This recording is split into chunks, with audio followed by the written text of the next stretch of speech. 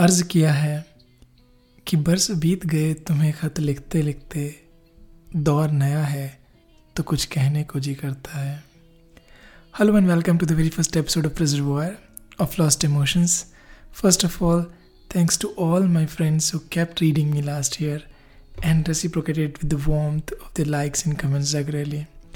It wasn't easy for me to open up the chapters of my life to you, but your support has helped me break those barriers.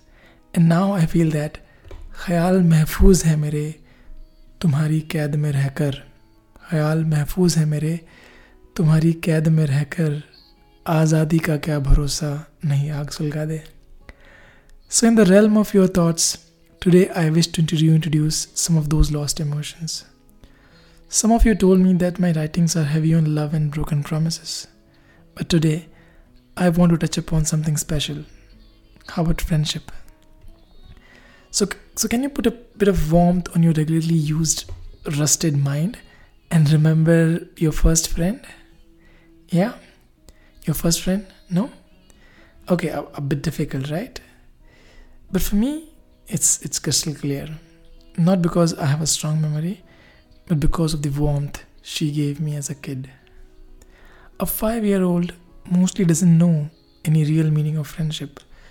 But when your day starts with a glimpse of her, your hand itches to hold her in your arms.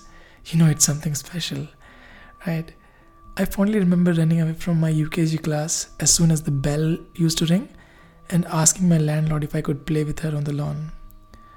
I don't know what she used to do the whole day, but the moment she used to see me, a bliss would cross her dark eyes and she would latch on every single opportunity to entice the young kid in me. I didn't know any definition of beauty then, but her enticing looks was something that captivated my young mind. Even though she mostly used to wear a saffron dress, I would simply call her Pinky. Maybe I didn't know the color at that time, but neither did she. My landlord Bhadoria uncle was a very strict man, or a very disciplined man I say. And trusting a naughty Bihari boy with the apple of his eyes would be the last thing he could do on the earth. But still he did allow me to be playful with her. वो हवा की तरह इर्द गिर्द मेरे घूमती और मैं ना समझ उसकी हरकतों में इश्क ढूंढ लेता. वो कहती कुछ नहीं बेजुबान थी शायद, वो कहती कुछ नहीं बेजुबान थी शायद, पर नासमझी की हद थी कि मैं सब कुछ समझ लेता. One day while playing on the lawn, a pig with countless kids entered there, and I was taken aback, a bit shocked by seeing the influx of infiltrators in our play area. But she was not only beautiful but brave. She fought endlessly with them. That was the first time I saw a fierce look on her face hidden beneath her warm heart. But that wasn't the last time. Sadly, the she-dog Pinky, in the fight with group of pigs, bit one of the piglets fatally. I was stunned, seeing blood everywhere. But most surprising for me was the reaction of elders, especially Bhadoria uncle. She has tasted blood, he warned. I didn't know what it meant, but things changed drastically after that. She stopped interacting with me from that day onwards. Slowly and steadily, we started drifting apart. During winter, she gave birth to few cute puppies. But before they could open their eyes, they were all dead. She killed them, argued my parents. But I couldn't believe it. I went searching for her here and there, and after spending a considerable amount of time, I found her roaming on the empty road behind bushes. I looked straight into her eyes and asked, "Did you kill your pups?" But she didn't respond. I realized that day the code of silence between us was broken.